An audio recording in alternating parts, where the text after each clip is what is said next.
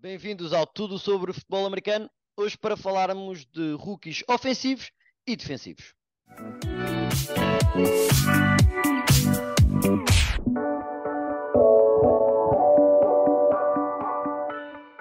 Bom dia, boa tarde e boa noite a quem está pronto para ouvir mais um episódio do Tudo sobre Futebol Americano. A dupla do costume, por acaso não, mas a dupla maravilha, Pedro Fernandes e Nuno Félix aqui para mais um episódio. Eu ansei sempre por esta tua introdução. O que é que tu vais dizer de novo naquilo que as pessoas na realidade já sabem, não é? Certo. Acho que mal me ouvem a dizer o bem-vindos ao Tudo sobre Futebol Americano. Ficou, ei, é para outra vez, Ai, meu. não, outra vez o Pedro e o Nuno, não, pá. Ouve. Mas pronto, hoje o André pediu-nos aqui para falar sobre as nossas previsões de quem pode ser, talvez ver aqui o que é que as odds dizem em relação a rookies ofensivos e defensivos. E em vez de perguntar quem para ti vai ser o rookie ofensivo ou o rookie defensivo, vamos fazer um bocadinho por posição que faça sentido. Peço já desculpa aos linhas ofensivos, porque para mim vocês são os maiores, só que não faz sentido estar aqui a introduzir no tema. Por isso, Mas é verdade, é verdade. infelizmente. Podes pedir aos linhas ofensivos, podes pedir aos kickers. eh, por muito bom, ou um punter, um long snapper, ou por muito bons que sejam, acho que não vai acontecer. Não dá. Então, começando então pela maior posição delas todas, quarterback, aqui foco no rookie ofensivo.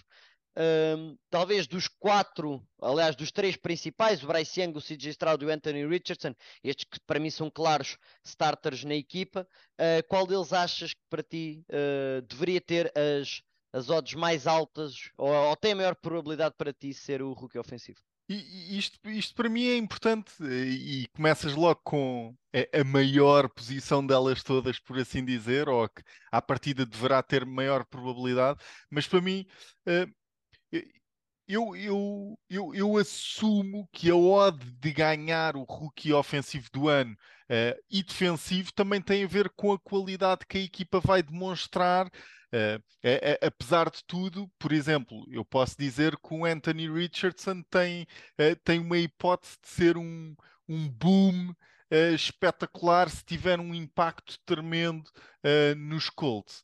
Epá, mas se os Colts forem tipo aos playoffs, porque se for só Anthony Richardson, é muito forte, tem muito potencial, acho que não vai chegar lá. Portanto, é preciso conjugar, para mim, é preciso Porque é conjugar. quarterback, não é? Quarterback está associado a vitórias mais do que qualquer outra posição, porque a meu ver, o Bijan, que até na maioria dos sites acaba por ser o favorito a ganhar, os Falcons Sim. podem fazer uma ao ano e ele ganha na mesma.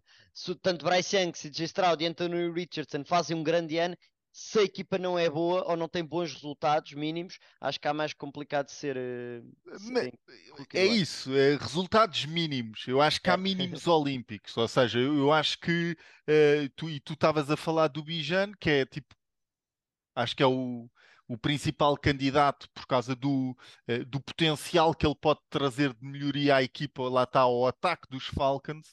Tem que ser algo visível, algo palpável.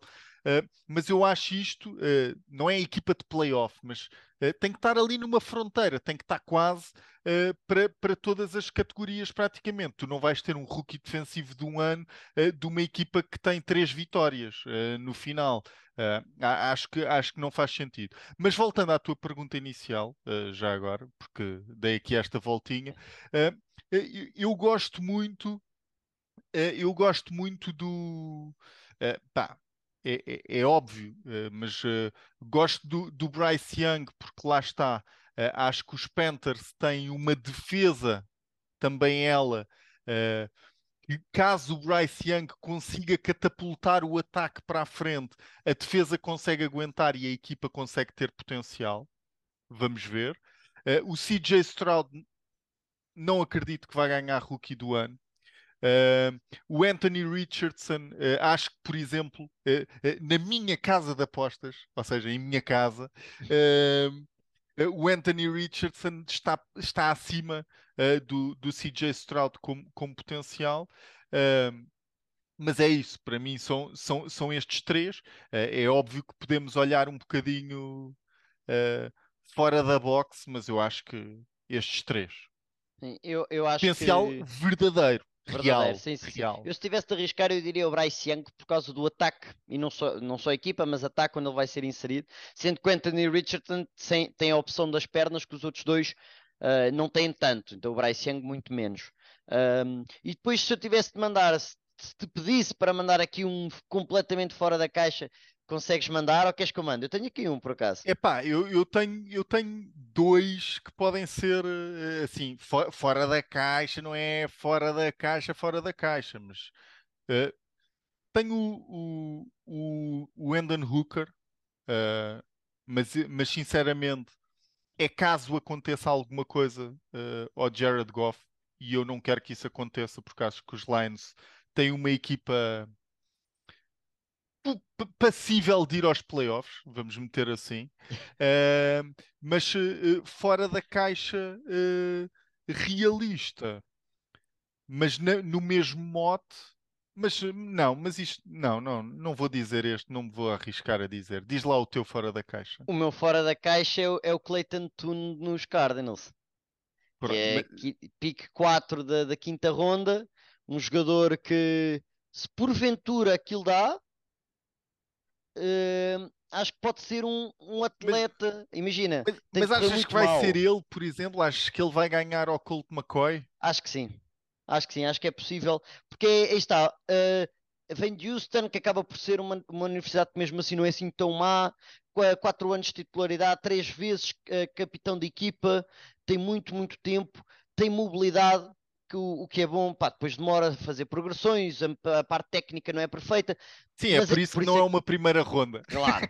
Mas, é pá, se porventura os outros três são meh, e se os Cardinals porventura surpreendem alguma coisa, por causa do Clayton Tune, assim num mundo muito bizarro, ele poderia ganhar. Claro que não acredito, nem está no top 20, se calhar, da nível de apoio. Não, não é se calhar, não está no top 20 sequer.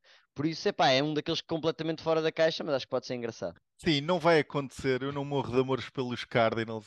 Não Nem lanço o teu eu, bruxedo, não nem lanço o eu. teu bruxedo para este lado. Quer dizer, aliás, lança o teu bruxedo, porque o teu bruxedo é sempre ao contrário que funciona. Portanto, lança mais. Mas bora para os outros. Running backs, Bijan e Jamir Gibbs, claramente os dois principais. Destes os dois, se tivesse de mandar um, quem é que mandavas? Uh, Sinceramente, por causa daquilo que falei no início, e ou seja, eu vou estar sempre a levar para aí, por causa daquilo que falei do início, o Jamir Gibbs, acho que está melhor enquadrado, numa equipa Eu, melhor eu também. enquadrada. Eu também acho que o Bijan é capaz de dividir um bocadinho mais o protagonismo com o Algier e com o Cordero Patterson, pelo menos nesta primeira época. E por isso acho que o Jameer Gibbs, se eu tivesse de meter, ainda por cima sendo a odd do Jameer Gibbs superior, ou seja, rendia mais, eu mais depressa metia no Gibbs, sendo que é muito ela por ela para mim a nível de probabilidade. Acho que arriscava era mais no Ben Johnson como coordenador ofensivo do que talvez no Arthur Smith, a envolver o Gibbs no jogo de passe, por exemplo. Yeah, e olha, e aqui tenho dois outsiders que posso dar. Tu tens algum outsider aqui? Tenho, Claro, mas. claro que tem, temos que progredir assim, com alguns outsiders sempre. Tenho o Kendre Miller, que foi para os Saints, de TCU, na terceira ronda. Acho que vamos ver como é que é a situação com o Alvin Kamara. Uh, Se aquilo não correr bem para o Alvin Kamara, ou se o Kendre Miller tiver tempo de jogo, acho que é um jogador que pode vir a explodir. Lá está, atrás de uma linha ofensiva sólida também.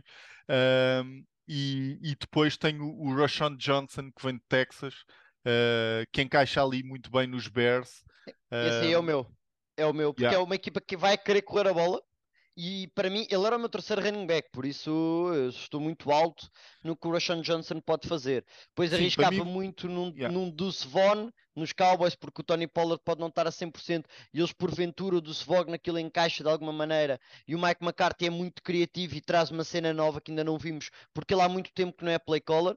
E numa brincadeira, da mesma maneira que do Clayton Tune, o Deuce Vaughn fazer uma gracinha. Sim, Também pensei no do Svon por causa da forma, pelo menos como no passado, no último ano, nos últimos 2 anos, integraram os dois running backs no ataque. Era o Tony Pollard com o Zeke basou e foram escolher o do Svon, que está ligado. Aliás, os vídeos são bonitos do pai que trabalha precisamente com os Cowboys. Uh, sim, era uma boa história. E no meio disto tudo, porque houveram 4 receivers na primeira ronda, Ainda não escolhidos vi nada, ainda não vi nada. escolhidos, escolhidos seguidos, da 20 à 23ª, na ordem de Smith Njigba, Quentin Johnston, Zay Flowers e Edison, que foram para os Seahawks, Chargers, Ravens e Vikings, respectivamente. Qual destes 4? Isto aqui talvez seja mais complicado de perceber qual deles é que tem mais probabilidade, qual deles é que as casas de apostas deviam ter mais alto. Eu, se tivesse de arriscar, pá, eu se calhar ia para o Jordan Edison por ser o número 2 num ataque que pode ser muito explosivo e os outros para mim ou são número 3 ou tenho dúvidas de como é que vão ser utilizados. Sim, o Simba, como eu gosto de o apelidar, eu acho sinceramente que dos quatro receivers de primeira ronda é capaz de ser aquele que tem menos probabilidade ou menor probabilidade, apesar da casa das apostas, como foi o primeiro receiver a sair. Acaba por ser o receiver a quem dou mais potencial, mas não o vejo a integrar. Claro que vai integrar o alinhamento inicial dos Seahawks, mas de uma forma assim tão explosiva para ganhar rookie ofensivo do ano. Uh, Vejo mais um Zay Flowers, que era o meu receiver número um a entrar aqui, também como uma arma extremamente explosiva, porque ele é. Se tivesse aqui o Amorim já estava a dizer: não se esqueçam do Quentin Johnston com o meu menino de ouro, porque ele pode brilhar nos Chargers. Pronto, não vai acontecer. Não, pode acontecer, Só mas faltava vamos aí o ver. nunca. Só faltava aí um nunca. Mas isso é mais uma cena tua. E Outsiders, lança-me lá. É assim, eu por acaso nestes tenho conseguido ir buscar a running back e neste consegui buscar os jogadores que eu tinha no meu top 5 que são escolhidos muito tarde. O Rashawn Johnson há bocado e o Michael Wilson que foi para os Cardinals. A terceira ronda, para mim, se ficar saudável, acho que tem o talento para Mas lá brilhar ao lado do está, DeAndre ouve, mas tu Hopkins. estás a gozar, tu só podes estar a gozar. Passamos de quarterback, a surpresa pode ser os Cardinals, não tarda estás a meter os Cardinals no Super Bowl, meu. Não, Eh, deixa-me para, o ter para o outro, deixa-me receiver rookie ofensivo do ano no receiver dos Cardinals também. Deixa-me Eh, ter outro. O Cedric Tillman nos Browns pode ser uma surpresa. Ele é muito bom para mim com a bola nas mãos, pode ser muito explosivo e eu acho que pode ser um bom complemento para o Amari Cooper. O Elijah Moore foi agora buscado por parte dos Browns, mas aí está, qualquer um deles pode entrar e ser logo o número 2. Eu acho que se o Cedric Tillman entra e consegue muitas jardas por recepção e 7 ou 8 touchdowns, acho que pode ir a caminho desse registro. eu meto só aqui de todos aqueles de todos aqueles que ainda não falaste, meto aqui à mistura o Jalen Wyatt de Tennessee, que acabou por ser escolhido na terceira ronda pelos Giants. Vai integrar aquele ataque dos Giants que, epá, uh, uh, apesar de tudo, acabou por ser um bom ataque de primeiro ano para Brian Dable. Acredito que o Jalen Wyatt, como uma arma vertical, pode eventualmente trazer touchdowns, trazer alguma explosão àquele ataque, muitas jardas, graças a essa explosão, bola nas mãos e conseguir amealhar jardas. Portanto, o Jalen Wyatt pode entrar aqui para mim nesta equação. E depois aqui a nível de tight ends, eu acho que não vale muito a pena falar. Não sei se queres mandar aqui algum destes que possa entrar. É assim, os Raiders têm o hábito de tight ends. Os Bills não sabemos bem que o Kincaid, o Sam Laporta, para mim é claramente o número um nos Lions. Por isso, acho que tem aqui muita gente, mas eu para mim eu não meto nenhum tight end aqui para o meio da equação. Sim, não vou meter, mas a falar de algum nome dos tight ends, de um nome, quem é que tu meterias? Eu meteria o Dalton Kincaid. Eu meti Não, ao não, Mayer por causa do ok, Josh McDaniels. ok, boa. Eu meto o Kincaid por causa da capacidade de explosão do ataque do próprio ataque dos Bills, que de repente se está num ano bom, o Kincaid pode meter muitos números e bons números, e as estatísticas neste prémio acabam por ser muito relevantes. Fazendo agora aqui um input geral, se eu te pedisse o top 3 do lado ofensivo, qual era a ordem que tu escolherias? Se eu te pedisse agora quero um top 3 de quem vai ser o rookie do ano ofensivo, quem é que tu punhas? Primeiro, segundo e terceiro? Epá, metia Bryce Young em primeiro, Jahmyr Gibbs e Anthony Richardson. Eu metia o Bryce Young, o Jahmyr Gibbs e depois o Bijan Robinson. Era o que eu metia. Ok. Mas acho que o Anthony Richardson pode explodir mesmo com isto tudo. Pô. Sim, sim, Se ele o epá, mete a houve. correr, pá. Se ele o mete a correr, meu. E vai meter, atenção, e vai meter já agora, o Shane Station vai meter o Anthony Richardson a correr. Ainda por cima não tiveram que. E isto para mim é um elemento muito importante, porque os Colts estavam naquela posição e escolheram o jogador que quiseram, ou seja, não tiveram que trocar ou hipotecar o futuro para ir buscar este jogador. Portanto, é utilizá-lo como quiserem, epá, e se. Atenção, eu não quero nada disto, obviamente, mas se rebentam com o Anthony Richardson, tal como na altura os Washington Redskins rebentaram com o RG3, epá, faz parte da vida, só que os Redskins hipotecaram o futuro. É verdade, sim senhor. Por isso é melhor muita atenção para o lado dos Colts. Passando agora para o outro lado, vamos para lado defensivo, onde acabaste por ter nos últimos anos muita variedade, desde os corners, linebackers, próprios defensive ends. Não tens um defensive tackle desde 2014. E a minha pergunta é: metes o Jalen Carter em primeiro? E vamos só falar agora de linhas defensivas, em nível de linhas defensivas, tanto interiores como exteriores. Tu metes o Jalen Carter ou metes um Will Anderson, por exemplo, à frente? Ah, acho tenso, mas meto o Jalen Carter, lá está, por causa daquilo que falei inicialmente, ok? Onde é que o Jalen Carter vai encaixar? Que equipa é que ele tem à volta? E que hipóteses efetivas de brilhar é que o Jalen Carter tem? E eu acho que o Jalen Carter vai ter muito mais hipóteses de brilhar na defesa dos Eagles, que é das melhores defesas da NFL, do que o Will Anderson, que, epá, pode vir a ser o melhor pass rusher da NFL. Não vai entrar como sendo e não vai entrar para uma defesa que o é.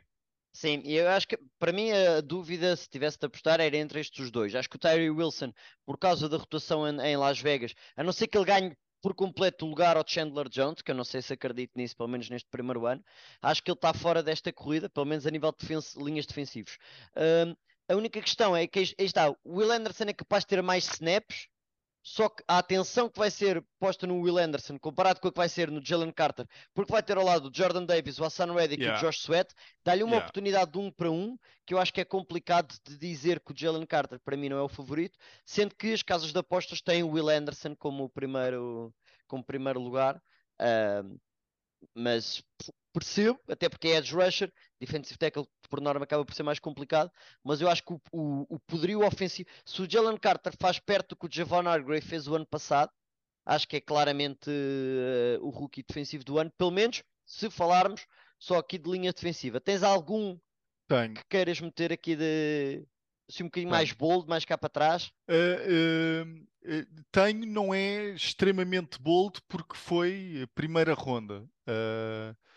Mas eu acho, vamos ver, que o Kalijah Kancey, ao lado do Vita Vea, que vai ser, se o Kancey consegue ser, uh, não vou dizer metade daquilo que está a ser promovido, não é?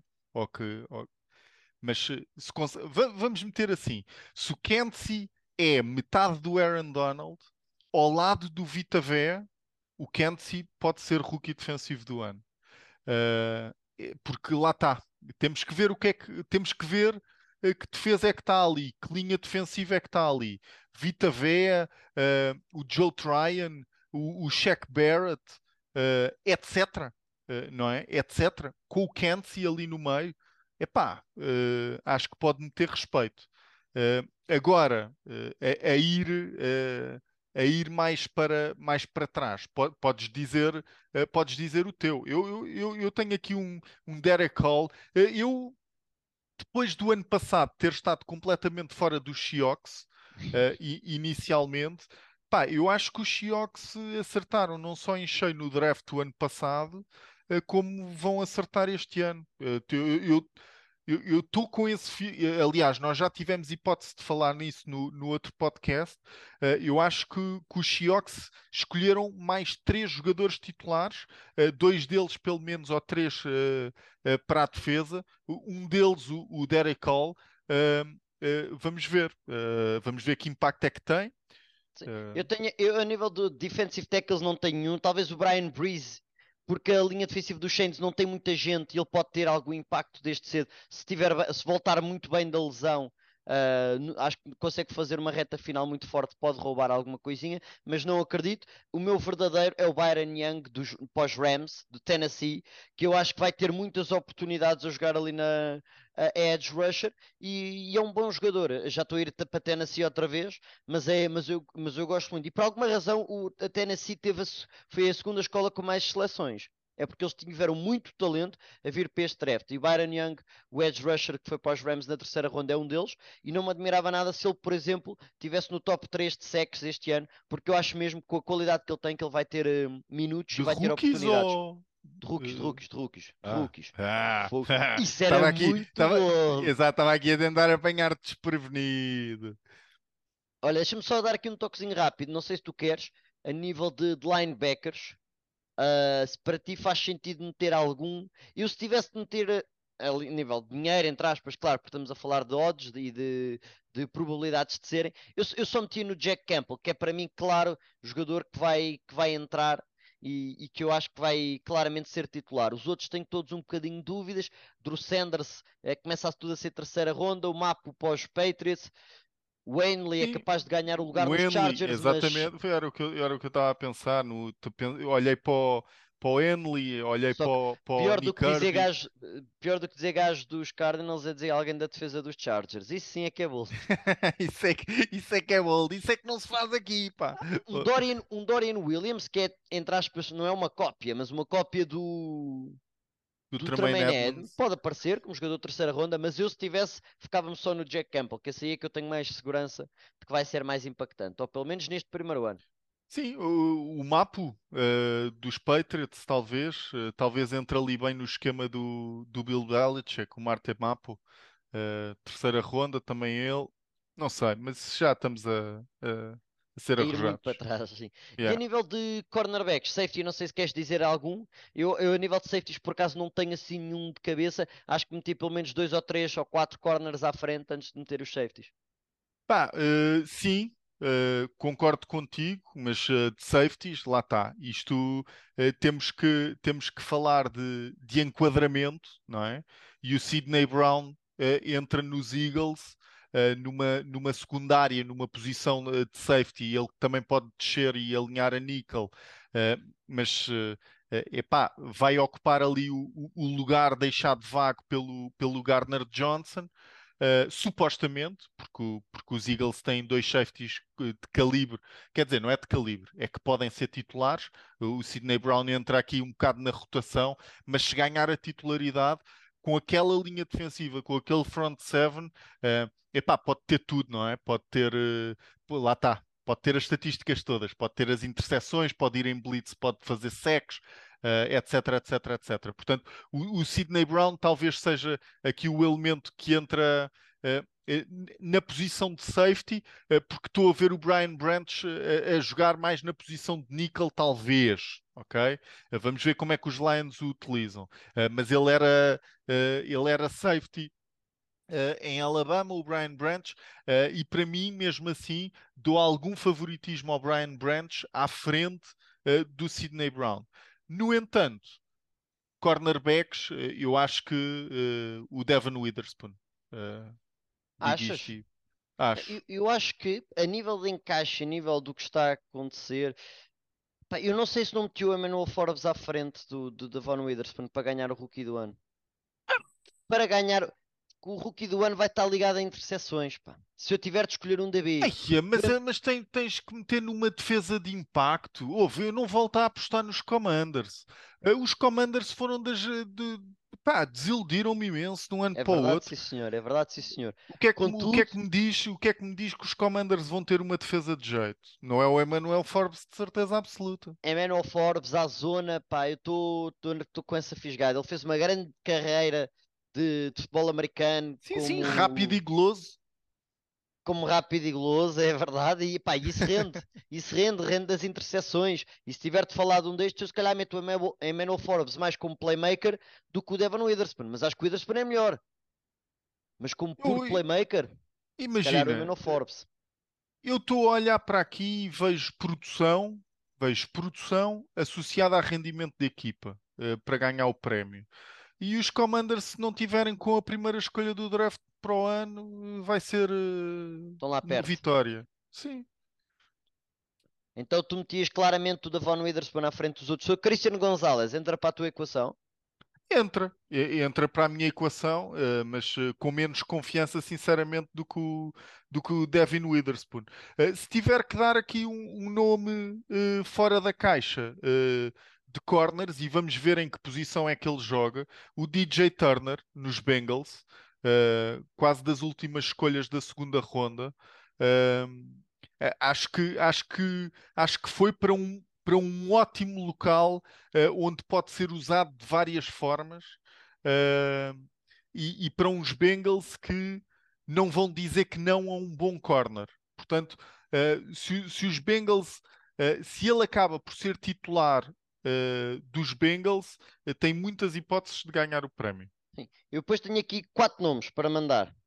Ui, Um deles é o Cam Smith, que foi para os Dolphins por causa do Vic Fangio. Eu acho que os corners vão conseguir aproveitar o front seven e a agressividade que o Vic Fangio vai trazer para o jogo. Depois, o Clark Phillips nos Falcons, porque acho que é para jogar a nickel, acho que pode também ser um grande playmaker. Mas há aí um, tu pensa bem se vais dizer o nome dele. não vou, Só te não vou, digo. eu sei, não Ok. vou dizer, não vou mas quero, mas não Pensa- vou. Mas não vou. Exato, não pode Vou, ser, vou não pode dizer, ser, tu não podes dizer o Garrett Williams, que é dos Cardinals, que foi escolhido nos Cardinals outra vez. Não podes ter jogadores dos Cardinals em todas as categorias, pá. mas vou dizer a dupla que foi para os Vikings. O Blackman, o Mackay Blackman de USC na terceira ronda e o Jai Ward na quarta ronda. Porquê? Por causa do Brian Flores. E acho que ele vai tentar reinventar aquilo de uma maneira e eu acho que eles vão ser lançados aos lobos. Isso corre bem, correu bem. E por isso acho que, especialmente o Blackman, que acho que tem mais potencial do que o Jay Ward.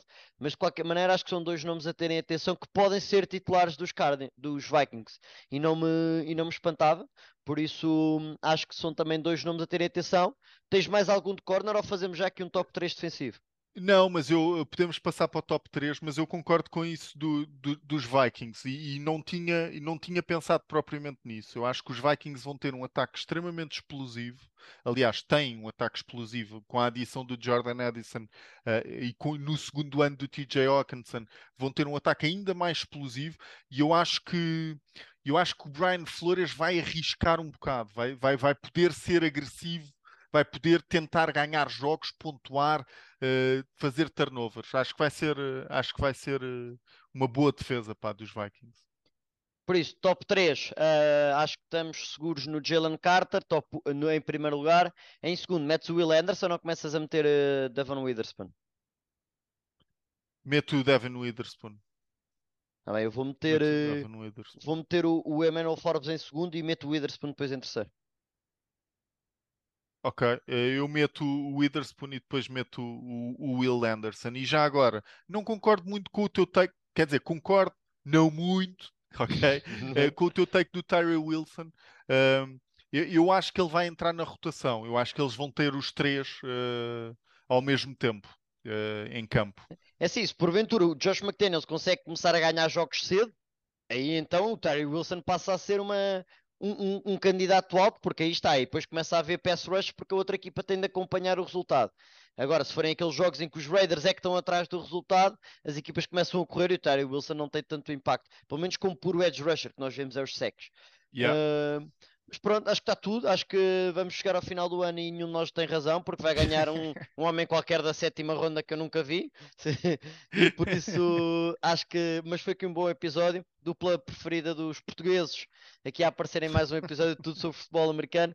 Não se esqueçam de nos seguir nas nossas redes sociais, visitar o nosso site, seguir também tudo o que nós lançamos sobre a Liga Portuguesa de Futebol Americano, que está agora a ficar a um nível altíssimo quando caminhamos para os playoffs.